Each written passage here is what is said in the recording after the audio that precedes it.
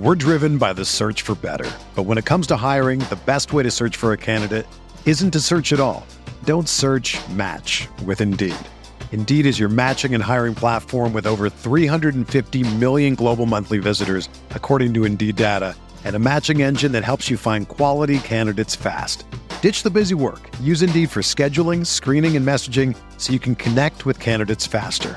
Leveraging over 140 million qualifications and preferences every day, Indeed's matching engine is constantly learning from your preferences, so the more you use Indeed, the better it gets. Join more than 3.5 million businesses worldwide that use Indeed to hire great talent fast. And listeners of this show will get a $75 sponsored job credit to get your jobs more visibility at Indeed.com/Blue Wire. Just go to Indeed.com/Blue Wire right now and support our show by saying that you heard about Indeed on this podcast. That's Indeed.com/Blue Wire. Terms and conditions apply. Need to hire? You need Indeed. Welcome to Get Your Popcorn Ready podcast with my man Stevie Wonder. Oh, I'm sorry, that's my co-host. T.O. is in the building. It's your other Hatch. We got a special reunion episode for you today. Virtual Zoom coming up in this piece. Your people, right? Your old Garnett and Gold teammates is coming to the stage today, huh? Oh yeah. I can't wait, man. I'm looking forward to seeing JJ, Jerry. Haven't seen those guys in a while. Have run into JJ. You know, he's into coaching now. He coached my son at Bishop O'Dowd for a year or so, and then I've run into Jerry every now and then. I'm pretty sure we're interrupting his schedule. I'm pretty sure he's probably just coming from the golf course, or he's about to go to the golf course. One of the two. I guarantee. One or two. Well, I'm looking forward to it so I can finally put the rest and let you guys know you're the second best wide receiver core ever in NFL history. Seems hard. 98 Vikings squad is number one. Now, after listening to this whole podcast, I'm sure everybody else will understand that we were the number one wide receiving core of all time. Coming on to the Get Your Popcorn Ready podcast. You can find us on the Himalaya app, wherever you get your podcasts. Yeah, and I guarantee you, I'm guaranteeing right now, JR is going to have something to say about that. So everybody, well, you should. No further ado, get your popcorn ready, because it's about to go down.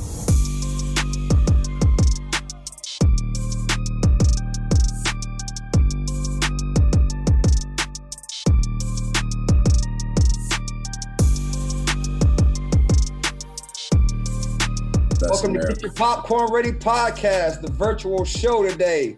It's your boy Hat, my host. What's up? This your man T.O. right here. What's happening? Get your popcorn ready. I keep mine ready. Yeah, we got some special guests today. We got the legend Hall of Famer Jerry Rice is on the show today. Welcome, Jerry. My man, JR, baby. Hey, what's up, guys? Hey, T.O., you got to share that popcorn, man. Yo, get ready, because it's gonna be shared today. And all right, speaking of sharing, and speaking of sharing, we sharing this show also with my guy, JJ Stokes is in the building. What's up, y'all, man? Hey, we're reunited, man. This feels good, man. So just so JR and Jerry know the reason and the backstory behind this, because I always call our 98 Vikings receiver core the number one receiver core of all time. So I'm letting you guys come on and tell us why you guys think you're number two wide receiving core of all time. Well, you know what? You're going to start like that?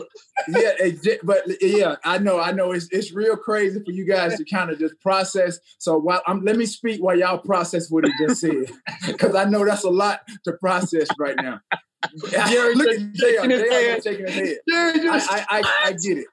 I get it. Hey, so and like you said, this is the backstory. But yeah, we've had this conversation a number of times. We've had guests on, and we've talked about some of the greatest athletes that have played, in our sport today, whether it's basketball, baseball, but in particular, we're talking about football today. So, I've always said, because everybody talks about basketball and referencing the big three.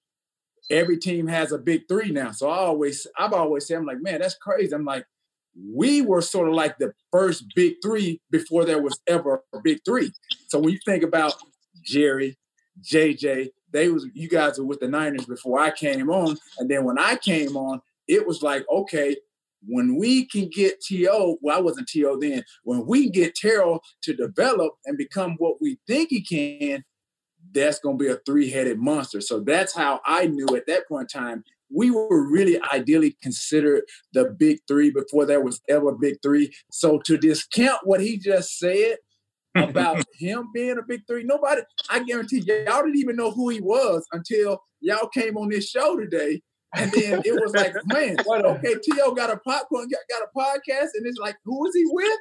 So now that I've said all of that and y'all have had time to digest this ridiculous question of us being really number two behind the Vikings. First of all, he's not even included in the equation. Go ahead, Jay. Can I say something before Jerry? You froze on us, JJ. Start over.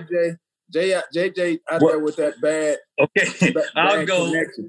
It's not even a competition. What are you talking about, Hatch? Hatch, you know me from Jacksonville. We played together out there, bro. You should have brought this up then. I would have dispelled all that right then, bro.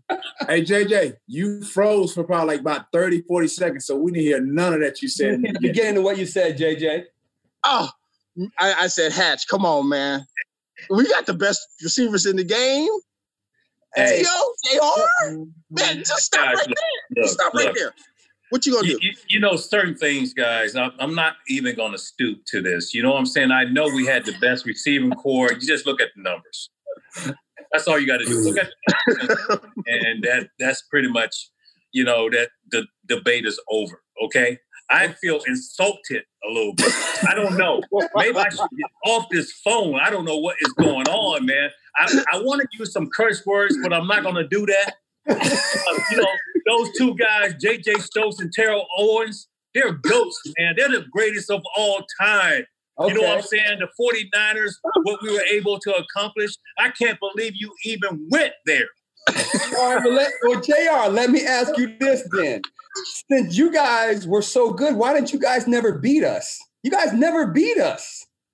In 99, when you guys came everything off that, that's the only thing that you have? Well, I mean, we also have Hall of Fame rings, and we also have numbers. We also have catches. So I'm just trying to say when we went head to head, because again, our whole week preparing for the 49ers, Randy and Chris would always like, yo, JR is going to be watching, right? T.O. going to be watching, JJ watching. We know that they think they're the best. We got to go out and prove ourselves this week more than any other week. So that was our motivation anytime we played the 49ers, right? And so when we came out, we always played well. You guys didn't play so great against us. That's all I'm saying. That's why I put us number one. Well, you know, since this is you part of this podcast, I'm gonna let you wear the crown today, okay? Yeah. I'll let you wear the crown today. But you know, T.O., we know that deep down inside we had the best receiving core. Because when these two young bucks came in, they pushed me to a whole different level, man, because I knew they wanted to get on that football field. Yeah. And you know, it was competition every day. It was going down in practice. So when JJ came in 95, he was the 10th pick, right? And again, like the draft we just saw a couple weeks ago, all the media thinks that when the veterans see a high pick like that, they're like, oh my gosh, I'm panicking. You're not panicking. You just know you're going to work harder, right? Well, that's basically it because, you know, we made it more of a competition thing. You know, when I first came in, they had Dwight Clark, they had Freddie Solomon. Those guys knew that I was coming in for a reason, but, you know, they were going to really pass that knowledge on to me where I could go on the football field and excel. And I tried to do the same thing with JJ and also Terrell. And, you know, Terrell was Terrell, then he became T.O. Well, when he became T.O., man, he was. what was the game? What was the game when Terrell became T.O.? Or what was the week? He took it to a whole different level. Because first of all, you know, Terrell would walk around the locker room. Terrell had like a 6 to 8 pack, and I'm like, damn, I work out hard like hell, and I can't get a 6-pack or an 8-pack. You know what I'm saying? These two guys, you know, 6'4", 6'5", you know, weighing like what? maybe 215, 225 that could run, that could do everything. I said, damn, you know, I just want to be like those guys. So I was working extra hard just to, you know, try to be better. Yeah. So, let me say something real quick, Hatch. Yeah, because I'm bringing it to you, JJ, because I remember JJ also had the six-pack because at UCLA, he was the one that wore his jersey up, and he got all the other players across the nation to start wearing their jersey up when JJ did it. Hey, that's when I was skinny, bro. But hey, let me just say this. When I got there, they had just won the Super Bowl. They had John Taylor and JR and Nate. And, man, just to see practice go was an amazement for me. And when I came in, I thought I was just going to fit right in. Of course, I had to learn to practice the right way because they did everything a certain way. But then the following year, T.O. comes in, same size, faster, bigger, stronger. And it was like, man, this is getting ready to go down. I got hurt. So he comes in and literally, I want to say, don't quote me on this, but I want to say it was back when was it the Houston Oilers? And I think that was the first game I missed. You caught it out, come back out and took it to the zone. I was like, oh, it's going to be a great year. And I'm out for the year. I was like, whoa, it's going to be nice this year. Because I think you got it a few plays, but I think as soon as I got hurt and it was like you were just on and Steve was feeding you and JR the rock, I was like, oh, it's going to be a great year. I'm sitting here. I got my popcorn watching them play. Oh, hey, I mean, what was the competition like between JJ and T.O. once they were both healthy and coming into camp? Did you see competition between them two? We came to battle every day. We all did. You know, we felt like you had to earn it. Mm-hmm. That was the most important thing. So, you know, practice was like pretty much a game situation. The tempo, the execution, the attention to detail. And now you just had to transfer that onto the football field that Sunday, that Monday, you know, doing those football games. But it was competition, man, and we all wanted to outdo each other. That made us better in a sense because, you know, if T.O. made an exceptional catch or something like that, then he went for 6 or something like that. I wanted to do the same thing. Then JJ wanted to do the same thing. So, you know, it was a very competitive receiving corps. Let me get in here real quick, okay. Hatch. So when we're one-on-ones, this is what I know. When Jerry would kill the DB in one-on-one, he kicked those legs up and that hand come out and he didn't say anything, but it was like, I got you, right? That's how I knew when Jerry got somebody one-on-one and they would get mad on the other side, start chirping. Mm-hmm. I didn't really talk a lot. Jerry would just show up. T.O. would come out and mouth, oh, you think that? I'm about to come do this to watch what I do to him. That's, you know, T.O. going to tell you what he's going to do to you. T.O. come out and do it. And then Jerry get back up and do the same thing. I can't even explain it. Jerry had that one hand that come out like this when he finished the route with the ball down the field. Yeah. I was like, Jerry didn't even say nothing, but he's saying a lot by just doing that. Used to tick the DBs off in one-on-one. Yeah, you know, T.O. did most of the talking, though. You're right about that, JJ. You could set him up. that was the thing. Like once I got a feel for what I could do, obviously that was a lot that I had to learn coming in just as a rookie. So just to back up a little bit, when, you know, JJ was talking about, you know, obviously when he got hurt and obviously when I came in, I didn't really know how to play the position. I mean, I was playing it, but I hadn't perfected anything. There was a lot of things to my game that I needed to learn, especially like for me, it was bump and run because I struggled with that early on, but I had to stay after practice every day. Y'all know Larry Kirksey, every day he had me doing something different after every practice in order to kind of catch up with you guys. Because like I said, JJ, you played at UCLA. You know, Jerry, I mean, he has the nickname World. He's all world. So that was really not anything, you know, for him to be taught, but he was still bettering himself every day. So I had to witness this on an everyday basis, especially coming in as a rookie. So there were little things to my game that I had to be brought up to speed. And once I started to learn those things and excel, then that's when I started to become more and more confident. Sorry about that. hold on. Yeah, that's when I became a lot more confident in my game. And so, yeah, the one-on-ones, the practice, that's when I talk the most. If you think about it, like, yeah, a lot of people see the sideline, the highlights, the sound bites.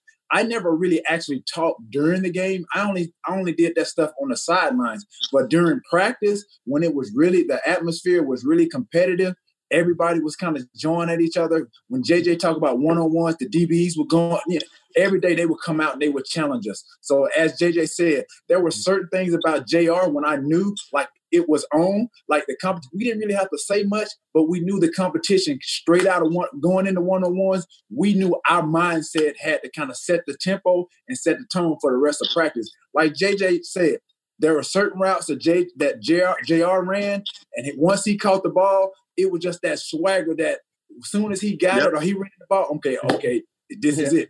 This is about to be that day. My favorite. Every route, there's two routes that I'll mention that I know JJ ran that I kind of felt like, okay, this dude, he can really run this route. Like, it's really nice. That for me, for JJ, that was the comeback. This dude could accelerate, drop his hip, and get out of that route like no other. Yeah. For Jerry, it was the Colorado. Everybody, he ran the hell out of a slant. Yeah. But when you talk about the Colorado route, people that are watching, a Colorado route is a slant, and you sell him on that slant, drop that weight, and you turn out and go, man, Jay. What are you talking about? Hey, I ran all those routes good. What are you talking about? No. I said, I know. That's what I'm saying.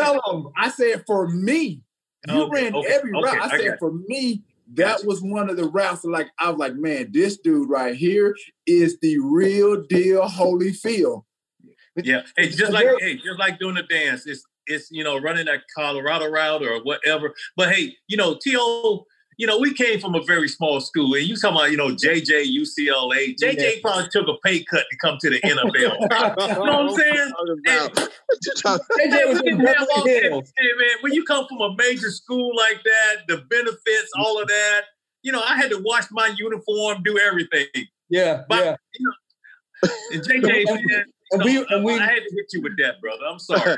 And we've spoken on that every single episode as well, because, again, I went to Langston University, a small black college. You was Mississippi Valley, right? T.O. was Chattanooga. And, for JJ be at UCLA, our perception coming from small schools is like this kid or this player has it all. But when you get to the league, you realize, you know what? They are my competition. Like you said, I'm going to go compete with them.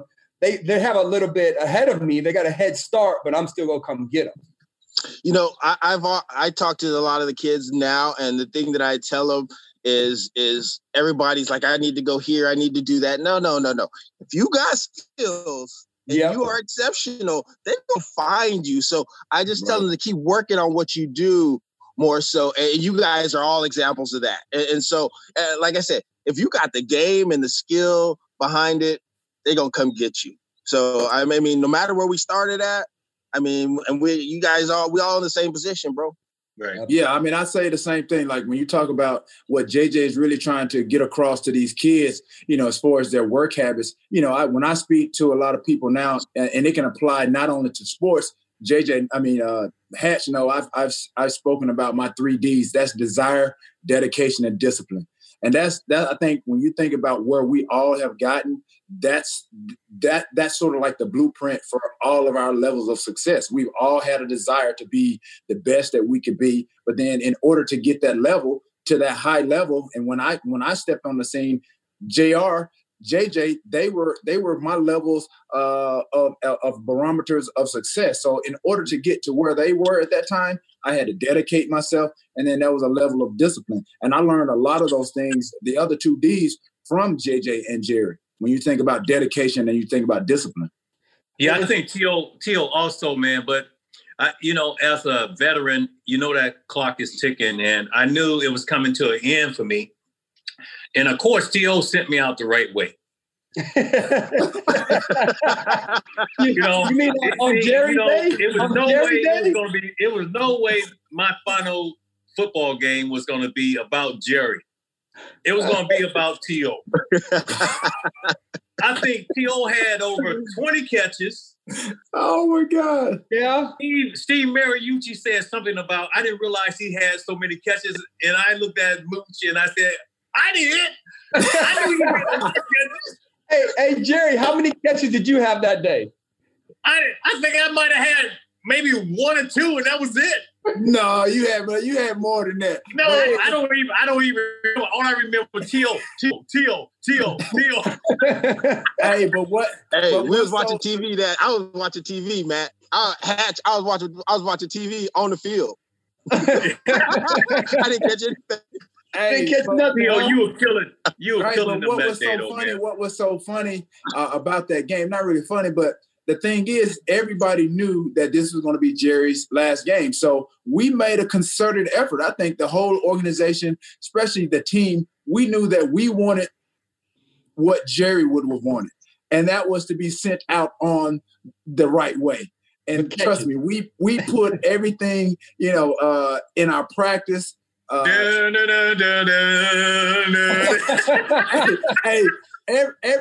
was catered to Jerry in order for him to really to go out and be successful that day. But guess what? We weren't the only ones that were preparing for that game. I needed my popcorn, T.O. My popcorn that day. I could have been right on there with JJ. Right. I had my popcorn. I was watching on the field. Hey, but the thing is, the defensive secondary of the Chicago Bears, dude, they were double teaming him. They were trying to roughhouse him. I remember JR, we almost got in a little spat that day because they were trying to give you a little extra here and there. Wow. And then it got to the point, man, just like, man, really we had to give credit to Jeff Garcia because, he could have easily tried to force the ball to you. And then I think he just basically saw, just took what the defense gave him. And like I said, I was either second or third in the progressions, and I just ended up catching a number of balls. But I didn't really know that I had third. No, you were second. I was third. I was for sure third. It just happened like that. Hey, T.O., that was a great day, though, man. And it was an honor for me to give you that game ball, though. That's awesome. To see that happen and stuff like that, because it was all about passing that torch on. And I learned from the best with Dwight Clark and watching Montana, Freddie Solomon, and all those guys. So it was a great day for you, T.O. I'm glad I was there to witness that. How do you feel like nowadays when, again, you hear the Brett Favre story when he was like, when they drafted Aaron Rodgers, Brett was like, it's not my job to get him ready. But you speak so highly of getting somebody ready coming in under you. Like, that's, more respect for you. But how does that make you feel when you hear other players like that speak out nowadays? Yeah, because I think it's going to make your team better. Absolutely. Because if you work with these guys and you passing that knowledge on, these guys are going to go out and they're going to excel on the football field. Football is not an individual sport; it's a team sport. And if we work together, we have a chance. And this reminds me of a movie, The Gladiator, with Russell Crowe and stuff like that. He said something about they were in this arena, and he said, whatever comes through these gates, we have a chance if we stick together. Yeah. So that was important for us to do that, to pass that knowledge on. And those guys, they were able to excel and really play the game at a very high level and have success on the football field. Yeah, that's awesome, man. JJ, like, what did you learn from watching that, that happen in real time through that process? It was amazing to me to get out there and watch it. And my first year, you're just absorbing everything. But what you really get a chance to see is when we would go out for walkthrough and when we would go out for practice, Jerry was out there and he was either working on his get-offs because Jerry would, if the ball moves just a smidgen, he was already off and it looked like he would be off sides. And we'd be like, Jerry. And he's like, nope, look at the ball. We'd slow it down and the ball moving, he would be off, right? So you look at, I used to look at that all the time. how in the heck does he get off so fast? He have a half a step to a step on us already. And I used to look at that, but he would be out there working, and you would see them working on that type of stuff, catching the ball, He would make our trainer, who was a left-handed thrower, be out there throwing to him before practice start while he run his route. So it's not a matter of you better do it. I mean, you had to go out there and work. And so to set that example for the young guys coming in, you could see his work ethic, and then you could see him working on his footwork, how he caught the ball and what positions he caught the ball. I mean, it was a daily thing you got a chance to see. So for me coming in as a first year guy, it was just like, man, I gotta put in some work. And so that was the example that was set as soon as you get there. And T.O. can attest to that. He saw Jerry too. I mean, it's just something you had to do. Yeah, I think what JJ is really trying to button down or pin down with Jerry as far as what we all kind of got from him. And I think it was his attention to detail. As JJ was saying, there was something about every part or phase of a game that he worked on daily. It was always something different. And so for me, it was different and it was new. So as JJ said, like, it was something that he was working on. If it was just his hand placement on catching an out route, that's what he worked on. I think the most craziest thing and interesting thing is the get off, is when the ball is hyped. Like, we would be in amazement. We would be going through our offense, and then we'd be running the tape, and it looked like Jerry is offside. He's the first one moved. It's like he moves before the ball is moved. And so our coach would literally just rewind the tape. We're like, man, he's offside. Everybody would kind of bet, he's offside. He would never be offside. As soon as that ball moved a half a millimeter, he's already gone. And that was one of the things too that I wanted to work on. That's one of the things that I tried to work on too. I could never get it in sync and on time like Jerry could. And that was like one of the edges to his game that nobody could really catch on to. And I think even today that there is so much about his game that people marvel at. They haven't, until this show right here, until they hear it from us, they've never even thought about the fact that he got off the ball so quickly and got into his routes. Hey guys, I really had to alert the officials before the game. I told them, I said, look, I come off the ball faster than any of the guys. The second the ball moves, I'm gone. And I'm going to try to one-up you guys right now. All right? Of course. I got to get something out of this. Okay?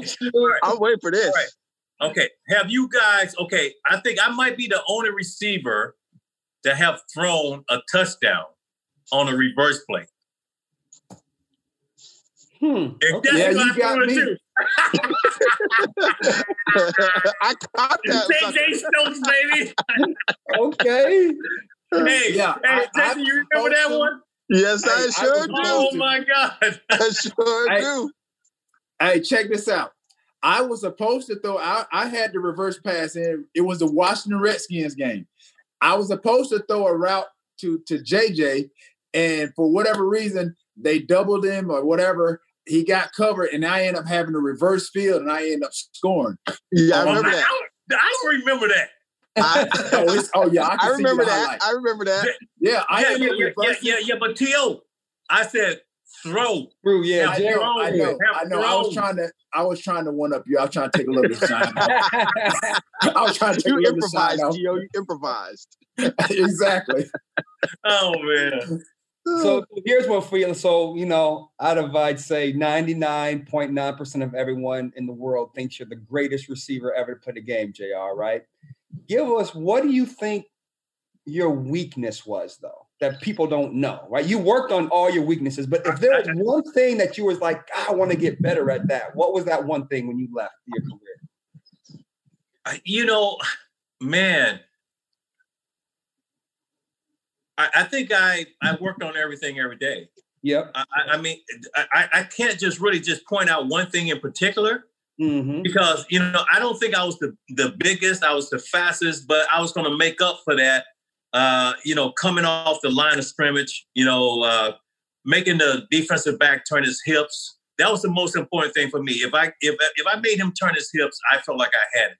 Mm-hmm. So bringing that cushion as quickly as possible. So those were some of the things that I always worked on.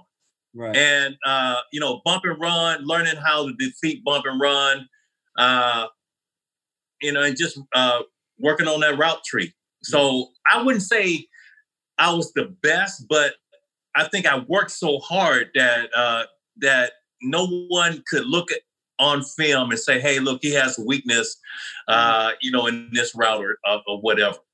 I think I just outworked everybody. And that was it. I remember working out in my off seasons. I was like, when I would run like on digs and slants, when I would run from my right to my left, for some reason, it was I had to catch the ball past my eyes. Like, I had to let it pass my eyes and then would catch it with my pinkies. It was just so hard for me to do this going from my right to my left. And I worked on that throughout my whole career. And I never got to the point where I felt comfortable running from my right to my left and putting my hands in front of my eyes. Well, that's the wrong technique of catching the football, right? First of all, I'm glad you said that. I'm glad you said that, JR. Wait. What's the wrong technique? Habits, man. What's the wrong technique? Now, come on now. Are you serious? You used to catch the ball like that? You mean like with your like this? Yeah, come on, man. Yeah, if the ball is coming to your right, you're supposed to extend your arms, right? This is what people do. They extend their arms out. And then some people say catching it past your eyes is the wrong way. And I get it. I've seen you catch it past your eyes. I've seen thousands of receivers catch it past their eyes. Yeah. But again, you're supposed to catch it before it gets to you. Supposedly, if you're okay, all right. Well, I think To can I chime in here real quick, because this is what I got from you guys. When you catch the ball, like we are, me, T.O., JR, catch the ball. You can have your eyes and your hands and the ball all in the same picture frame, so you're going to catch the ball. That's the way it was taught to me through you guys, and so that's the way I learned. And I'm like, it makes so much sense, because what happens is when your eyes and your hands are not in the same frame, you have that drop, and it's an occasional drop, but it may be a crucial drop. So when your hands, eyes, and the ball's all in the same frame, it's a grab. And JJ, you hit it right on the nose. Hey, JJ hit it right on the nose, because the thing too, if you bobble the ball, you have a second chance of catching the ball. Chance to get it. Right. Versus your way, you don't have a second chance, okay? But if you watch any receiver right now, if you watch them on a slant or a dig, their arms are in front of their eyes, right? It's the pitcher, it's the diamond, whatever they've been taught, the thumbs together, whatever they've been taught. Yep. That's how they've been taught. And they tell those kids and these NFL players now that if it goes past your eyes, then that's a bad habit. As you know, over time, you work on every single hand positioning for every single ball. Yeah. Well, yeah, I think a lot of what you're talking about too is ball placement too. It all boils down to ball placement. And then it's so funny that JR mentioned that and JJ mentioned that about the ball and your eyes and your hand being in the same frame. When I got to Dallas, dude, I almost had to curse Bill Parcells out, because he tried to change my catching techniques, in which you're trying to describe. He was like, "Yo, you need to catch the ball." I'm like, "Dude, at this point, this is my 10th year in the league. I've learned from the best in the game, and this is how I was taught to catch the ball." And I was like, now all of a sudden, you trying to change my catch techniques? It's because you got the ball. That's why. Right. And then he goes, we taught Keyshawn him like that. First of all, Keyshawn, at this point, I'm feeling myself. Keyshawn ain't even on my level. At this point in time in my career, I'm like, yo, you can't tell me nothing about Keyshawn, because Keyshawn ain't even on my level at this point. So I got upset. And immediately I got upset because he tried to change my catch techniques. And I'm like, yo, this is like, it frustrated me too, man, because at that point in time, I tried to appease him. And then I'm like, okay, and I tried to make a couple catches, and I just was uncomfortable. Yeah. So I just went back to what I knew. And at this point, however many catches that I had, I went with what was comfortable with me.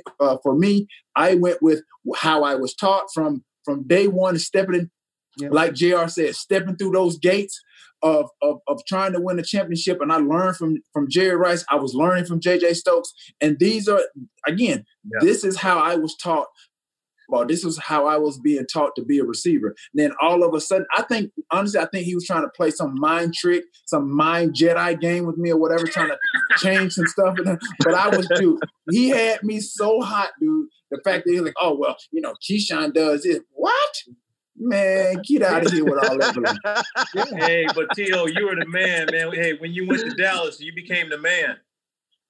Well, when you went to Philly, you became the man. You know what I'm saying? But again, he was a rock star in Philly. He became a rock star when he went. Right, but part of the reason why we're all on here today is because JR, you paved the way. And I'm saying that's for everybody on here, even Hatch. I mean, even he ain't on our level, but you paved the way for him. You paved the way for him too. You know what I mean?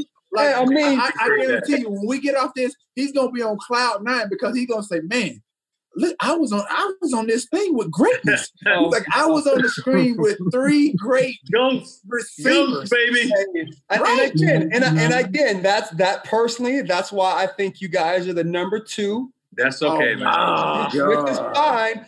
But again, learning and going through my career, again, coming out of college, Jerry was it. Because again, small black college, I'm like, I can do what Jerry do. And then in 2001, when I went to the Raiders and Jerry and Tim Brown were there. And that's when I got to see Jerry up close and see the everyday grind that Jerry was doing. I think in 2001, that was probably your 14th or 15th year by that time. Yeah, I was still going strong. Still going right. Jerry, Jerry, what are you doing? Hey, you don't understand me. Hey, he going up. I'm like a thief in the night, baby. You know what I'm saying? JR, what are you doing? What's going on? Hey, that's that gold fuel. Hey, don't make me go get my rings now, okay? If I had my rings, I'm gonna throw them right in front of you right now. You talking to Hatch right now? Yeah, exactly. Hey, yeah, I can't. I ain't got no rings. Hey, since he's throwing that out there that we're number 2 instead of number 1. No, I don't. Honestly, JR, I don't know what happened. I mean, honestly, we would have to just basically just tip it off to it being some CTE or something, dog. That's what it has to be. Hey, Teal, let's forget him. The only reason why I'm on this show is because of you and JJ Stokes. You know what I'm saying? I don't even see this other person, on this Right. I ain't gonna be able to live that one down. All right, man. Hey, Jared. So I know we started out the show, and we were trying to get familiarized with one another. But I had a question too. Obviously, like Jerry, you kind of alluded to it when you talked about Solomon and all these other guys that pushed you, and they kind of knew that when you came in that you were sort of like you were going to be the guy. What was for me and JJ? What was sort of like the first impressions that you got from both of us, and from your experience and time with us? Is there one play or one thing that you saw in us? You're like, okay, it's sort of like that aha moment. Like, okay, this guy got it. He's going to be this. He's going to be that. I think the thing is, it's like when you guys came in, and I could tell you wanted to learn. You were quiet. Both you guys were really paying attention to detail. The little things, and it was gonna, make you guys so much better. So I noticed that first, but then the size of you guys, how you able to, defeat bump and run, get out of your routes, catch the football, attack the football at its highest point. I would say, for you, Terrell, man, I had never seen a guy your size so fast. The physicality off the line. You could be physical off the line, but then you could be very elusive too, and not let the defensive back get his hands on you and stuff like that. JJ the same way. His technique, lowering his body, coming out of his routes, running that comeback, and dropping his hips and then just, making the catch. So I knew that you guys were hungry. And I knew that you guys wanted to really become starters. So I knew this clock was ticking for me, but I knew it was going to make football better for the San Francisco 49ers. And it's a tradition thing, passing that knowledge on. And I knew that you guys, after I walked away from the game or if I went somewhere else, that you were going to be able to represent the 49ers the right way. Bottom line. Nice. Yeah. Speaking of the 49ers, are you, like I said, do you watch them now? Or are you playing so you know the whole roster and where do you think they're headed for next year, the next couple of years? Yeah, I think T.O., JJ, I think we should come out of retirement. You saying they need receiver help? Guys, I'm going to tell you, with today's football, the ball being in the air the majority of the time, every play, how players are protected now and all that stuff is crazy. Yeah. It's crazy. But, watching Deebo Samuel, Kittle, all of that, then I think we just got Brandon Ayuk. Yeah. I think Ayuk, I hope I pronounced his name the right way.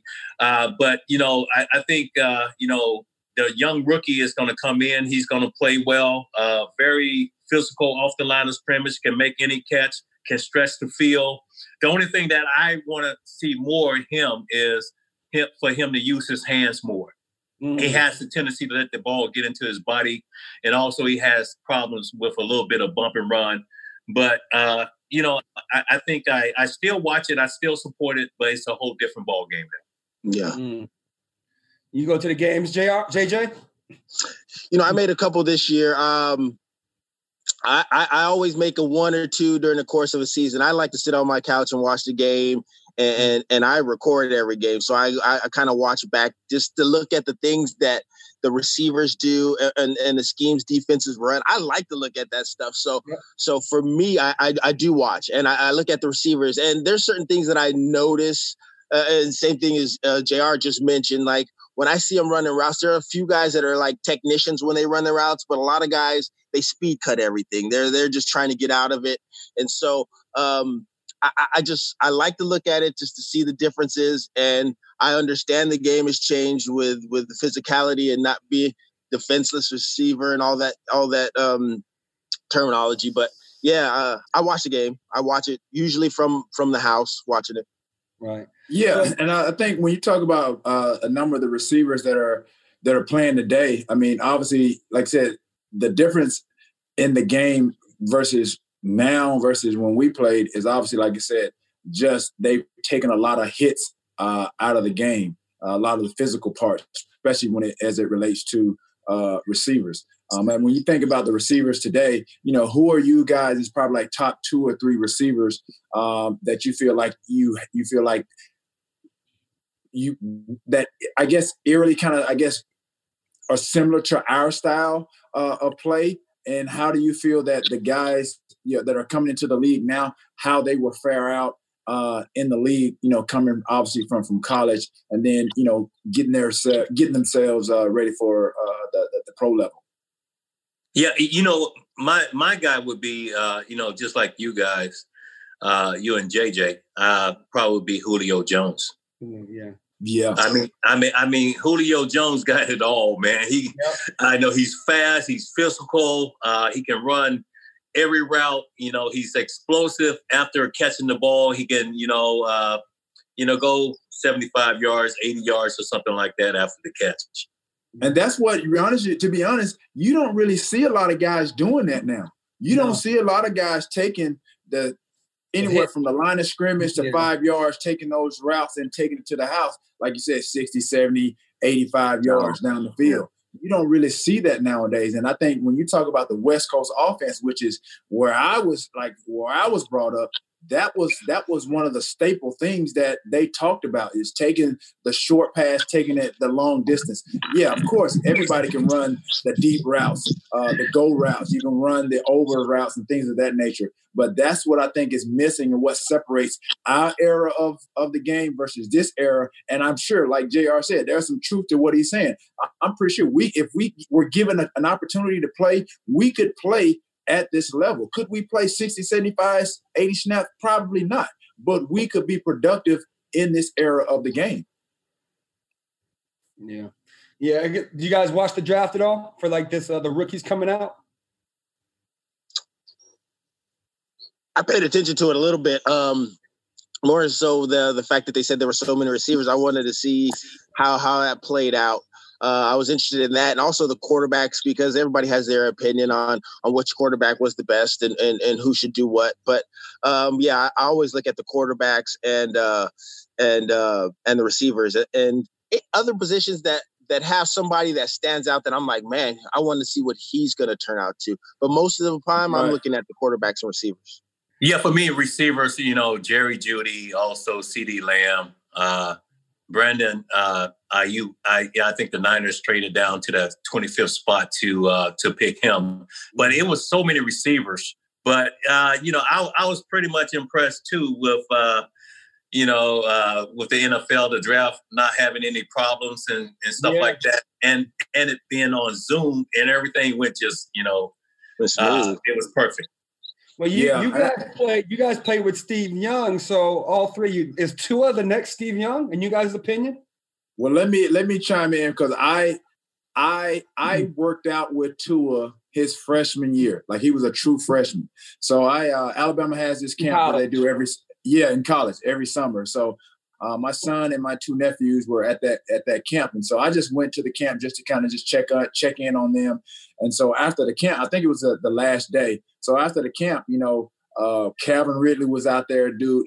Sims, Jerry Jeudy, I think he might have been like a sophomore or whatever at that time. These guys, they were like, man, it's like, T.O., it's like, run some routes with us. And I'm like, I have no gear, I have no nothing. They're like, oh, we'll get you some shoes, So they literally got me all that I needed to go outside and run routes. And so before Tua was even available, they wanted to throw with Jalen Hurts, because Jalen Hurts was the quarterback the starting quarterback at the time. So they couldn't find Jalen. So they was like, we got Tua coming. And then I'm like, all right, cool. And then they was like, he's the real deal. They was like, he can probably start right now, but they got, Jalen's our starter. And I'm like, really? So they're like, all right, just wait till you see him. So I'm like, all right. So he comes out. He wasn't as tall as I thought he was going to be. Hawaiian kid, left-handed or whatever. So we were out there running routes. We was out there for like an hour and a half. Guys, this is no lie. This dude was so impressive, dude. When I left there, I was like, oh my gosh. This was him as a freshman. This was like 3 years ago. I was like, this dude honestly, I told one of their guys, I said, dude, this is crazy to me. I said, dude, this dude could probably play in the league right now with what I saw. This is no lie, JR. He hit every route. I'm talking about, when you're talking about I literally, when I was running my routes, I was envisioning and I saw Steve Young throwing the ball to me. The only pass that I corrected him on, and it wasn't an incompletion, it was the bang 8. When I came out of my bang 8, I saw him throw the ball, everything, and I ended up catching it on my hips. So when I came back to him, I said, Tua, I said, dude, on this bang 8, I said, I don't know what your steps are, whatever the case may be. I said, but I know we're running routes on air. I said, but I want you to get in the habit of, when we're running these routes, I want you to take like game drops, game steps. I want you to visualize the defense. I said, because when I'm running this bang 8, I said, it's 8 steps to it. I said, but on my 4th outside step, that ball should be out of your hand at least halfway to me. I shouldn't see the ball thrown. That was the only correction that I made with this young kid at that time. And when after that game, and obviously if you fast forward, he ended up coming in at halftime and winning the game when Jalen went out. I'm on the sideline. I'm on the sideline of this championship game. I'm on the sideline talking to a guy. Jalen struggled. Everybody knows that. They were down 13-0. They go in at halftime. I had my boy call me on the sideline. I had a little friendly $200 bet with him. He said, yo, he said, so he calls me. Everybody sees when Alabama gets the ball, Tua goes into the game. The crowd starts like erupting. My phone rings. My boy said, oh, y'all definitely going to lose now. I'm like, why do you say that? I said, dude, trust me. This game is about to change. He said, what? He said, bet another 100. I said, okay, cool. Might I remind you now? Might I remind you? They're down 13-0 at halftime, and I make this bet because I had seen him do what he did that summer. So I already knew what was about to happen and what the world is about to see once these Miami Dolphins unveil and Tua gets fully healthy. They're going to see exactly what I'm talking about and what they saw that night on championship night when he came in 13-0 down and he ended up bringing them back to win the championship. Yeah. We get to. I mean, so Jerry's been a lot of our Nike opening camps and stuff like that. So, like I said, we get to see a lot of these kids in high school, and there's a couple kids you see in high school that you're like, you know what, he's on his way. And Tua was one of those kids. Like Tua was one. Like when I saw him in high school, I'm like, this dude's gonna be something special. And also, I had the opportunity. The guy from Clemson, the quarterback, Trevor Lawrence. He was at a Nike camp, and I went into that camp, and I just went in to really just meet the players and just talk to them, and I ended up running routes on the football field, and man, this guy, what he's doing at Clemson is really amazing, and but I think these guys are getting coached a certain way now. Before they get to collegiate football, before they get to the NFL. And that way, once they come into the NFL, they can transition really fast. And, I think Tui, I think him and the Miami Dolphins, I think he's going to be exceptional because to watch him throw that winning touchdown during that championship game, that was just unreal. Yeah. That just showed composure. That showed everything. And it showed the confidence in himself. But, I think these guys are, they have the opportunity now to really, really, take the game to a whole different level. They're prepared the right way. They're looking for the opportunity. And once they get it, they just take advantage of it. And you think about the decision to bring Tua in at halftime, that says a lot about really what the world didn't know, but it says a lot about Nick Saban as a head coach to have the balls at that point in time in the game to make that move when he's been riding Jalen Hurts for 2 years and he's been his starting quarterback, but he saw that Jalen was struggling. He knew at that time if they had any chance to win that game being down 13 points, he had to make a decision to kind of put Tua in order them to win the game. So that's, again, when you think about the whole outcome, that's what really sticks out most to me is that Nick Saban was able to make that decision at that given time. And Terrell, we know once you make that decision, you can't go back. It's just like a route. Once you commit yourself, you better make it work. No going back. JR, I have a question for you, and I know we mentioned Steve Young speaking on Tua. What was the difference like? Because I never had the opportunity to play with Joe Montana. I only got a short stint with Steve Young. What was the difference in those two Hall of Fame caliber players that you end up playing with? Because like I said, I wish I could have had the chance to catch a ball from Joe Montana. Just to play with a Hall of Famer and Steve Young, but that was like in the infancy stage of my career. So I didn't really I wasn't able to really become who I became, like you had those two of those guys. Well, I think with Steve Young, he pretty much hurt my stats, man. I had 22,895 yards. I probably could have had around about 30,000. I probably could have had about, 2,000 catches. Touchdowns. Maybe about 300 or 400 touchdowns. Because Steve was more of a running quarterback. He was hurting me big time. And I'm like, okay. I hear the crowd start cheering. I'm thinking Steve get ready to throw me the ball. Steve was running up my back. I'm like, Steve is killing me right now. What are you doing, Steve? What are you doing to me? To have Montana, and I think, Joe is like God, man. I mean, the chemistry that we had, what he brought to the game. if we had time on the clock, we knew that he could move the ball downfield and win that football game. Now, Joe is gone. I have to adapt to Steve. So now it's just getting out there, working after practice, getting used to that different spin on the ball because he's a lefty and stuff. So it took me a while to adjust. But then Steve, he became a great pocket passer. He had the highest passer rating of a quarterback and stuff like that. We scored the most touchdowns together. So I was able to adapt to him, and we became a pretty good, dynamic duo. Yeah, exactly. Yeah, but he was hurting me. He was hurting me bad. He was hurting me bad, man. Yeah, me and JJ were at the Jacksonville Jaguars together. We had Mark Brunell. Remember? Yeah, left-handed. I do.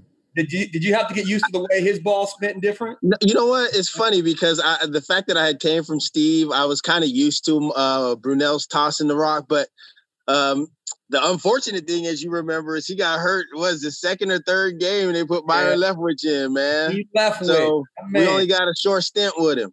Yeah, Brunell was nice, man.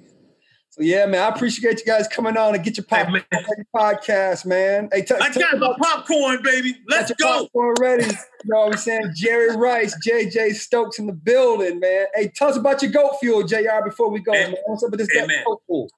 We still the best tandem, the receiving core. Yeah, okay? Again, we were the big three. Jay, first of all, Hatch, you have to be honest with yourself. When they talk about the Vikings, if they say a big three, your name is not even coming up. I'm part of the big four. Your name is not coming up. I'm part of the big four. All right, there is no such thing. There is no such thing. There is no such thing. Look, you guys are all goats, man. And, with this pandemic going on, COVID-19, coronavirus, all of that, the frontline people and stuff like that, the doctors, the nurses, all of that, they're goats. And that's really what I wanted this drink to be all about.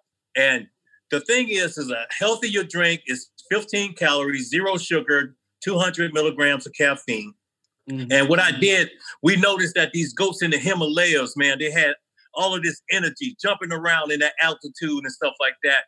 And they were eating these little things coming out of the ground. It was cordyceps mushrooms. So that is the thing that's going to separate us from the other drink. It's the cordyceps mushrooms. And hey, it's all about goats, man. Goats. Where can we find it, JR? Where can we find it? You can go to goatfuel.com. www.goatfuel.com. Check it out. All right, there it is. I appreciate you guys. Much love, man. Good to see you guys again. Okay. Thanks, you too, man. Hey, we're gonna forget this other guy. We're gonna forget this guy over here. Okay, we're gonna forget him. I 98 Vikings, baby. I appreciate the plug with Goat Fuel. I'm going to get me some, but you can drink all the Goat Fuel you want, Hatch, and it's not going to help you at all. I'm just letting you know. I tell you what, I'm going to get some Goat Fuel mouthwash for you, T. How about that? Hey, much love, guys. All right, brother. Appreciate you. Peace. Yeah. All right, brother. After all of that, right? Right. Yeah. Now, do you agree with me that we were the number one wide receiver core of all time? No, it only just verifies and clarifies what I've said all the time, that there's no way that you guys were even considered a big three because you're not even in the equation. And as we introduced this thing, it was T.O., Jerry, and JJ. When you talk about the Vikings, there's no Hatch in the equation. I'm up in that piece. No. I mean, if you want, like I said, if you want to create a new topic of the Big Four, then by all means, you're part. So we can be number one, the Big Four. We number one. If that's what you want, but there's no such thing. So, like I said, when you talk about basketball, and that now they have this thing of the Big Three, that's why we're having this discussion. So, yeah, we were the Big Three before there was ever Big Three. That's Jerry, JJ, and T.O. And and like Jerry said, the numbers don't lie. Well, speaking of three, then okay, let's go to our 3 and out segment since we're thinking about three, and I'll let you go ahead and start it out then, man. Okay, yeah. So for everybody that's watching, the 3 and out is kind of like after the show, we both kind of just gather information and sort of like a summation of 3 things that stood out in the interview of what we want to kind of like get across to each other, like what stood out in our mind in the interview. And I think for me, number one, there's three of those things. So the first one would be, out of all of us on the screen, you, myself, Jerry, and JJ, 3 of the 4, we came from small schools. Yeah. And so again, for a lot of parents and uncles and granddads and everybody that's watching, even kids that are watching, this is a sign, and it started way back then, is that you don't necessarily have to go to a Division I school to make it to the professional ranks, professional level of sports. You know, ideally, yeah, if you have the skill set to play at a Division I, if you're fortunate enough to play at one of those powerhouse Pac-10 teams, SEC, whatever the case may be, Big 10, Big 12, then that's good. But a lot of you kids out there, you're not going to be fortunate enough to go to one of those Division I schools. As you see and have seen and heard here today, is that, you know, JJ he's out of all 4 of us, he's the only one that went to a Division I school. He went to UCLA. Myself, I went to the University of Tennessee at Chattanooga. Jerry went to Mississippi Valley State, and you have Hatch here who went to Langston University. So it shows you that you don't necessarily have to play at a top-notch school if you don't have the credentials to make it, or potential to be there. You can always make it. My other thing is what I just mentioned, is that we are officially, after this interview, we are officially the Big 3. Whether you want to admit it or not, like I said, and Jerry said it, I think that he said a mouthful when he said numbers don't lie. When you tally up those numbers and you talk about, and Jerry, he wanted to stretch it a little further. Yeah. And I didn't really want him to go there. He said, do I gotta go get those rings? Rings? So if he has to go get those rings, that's gonna tip the scale. So those are my 2. We're officially, it's announced right here today. We're the Big 3 before there was ever a Big 3.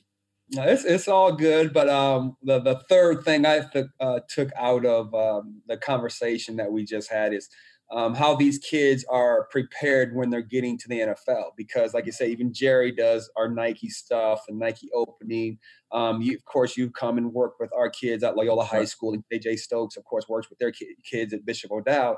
And again, when you're getting this coaching at 15, 16, 17 from NFL caliber players, and all of a sudden you take that throughout your college career, and you're going into your rookie and your second, third year, you're right. You're prepared, because everything you've been being taught from your Tuas of the world and your Trevor Lawrences of the world, like Jerry said, they've been getting NFL training, and NFL conversations and NFL offenses since they were 15, 16 years old. So now that they get to the league, they're not like, oh, I have to learn, what it is to read like an NFL quarterback, or how to read safeties in the NFL. We've been teaching them this stuff, because again, we're so, far into depth of what football is at an early age now. And I think that's why you're seeing a lot more younger kids become successful early in their careers. Because you know how it was back in the day. Like, I'm going to not be a starter till my 3rd, 4th, 5th year sometimes. And those are first-round picks.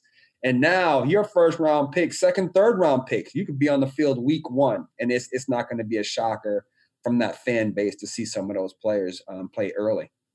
Yeah. You said it. You hit the nail on the head. And I think ideally, if you want to, I guess, put a title on these kids, it's having these kids go into coming out of college being pro ready, if you will. They're not all the way pro ready, but they have the basis and the information and the direction in which, they're to be, if they're going to be professionals, and if they're going to be on that level or perform at the level of pros already, then we've already kind of set that foundation for them to do that. Absolutely. Well, there it is, ladies and gentlemen. The reunion. We had the 49ers wide receiver core with T.O., J.J. Stokes, and the legend, Jerry Rice. Bless the Get Your Popcorn Ready podcast. Yeah, appreciate you guys, man.